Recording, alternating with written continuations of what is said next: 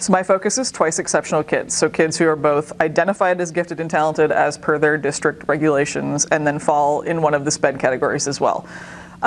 Because I'm a recovering English teacher, English language arts came naturally to me, and I worked with a lot of high ability kids with English language arts.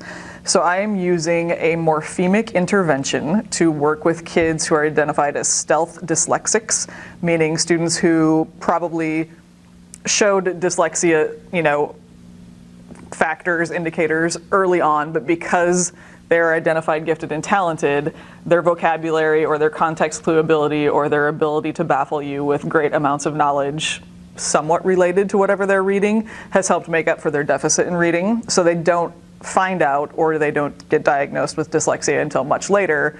So they're usually middle school, late elementary. So a phonemic approach is kind of boring to them. It needs to be at their level. So I'm using Greek and Latin roots to help them master morphemes, to help them with their reading disabilities, which is also kind of at content at their level as well, because it's Greek and Latin roots form most of our English language, and so it's kind of that scientific medical terminology too that they may eventually move into anyway. I hope that this intervention is something that especially rural districts can implement immediately. I would like to branch off into more twice exceptional rural studies. That's a huge interest just for me. That would be like a passion project. I don't know what that translates into.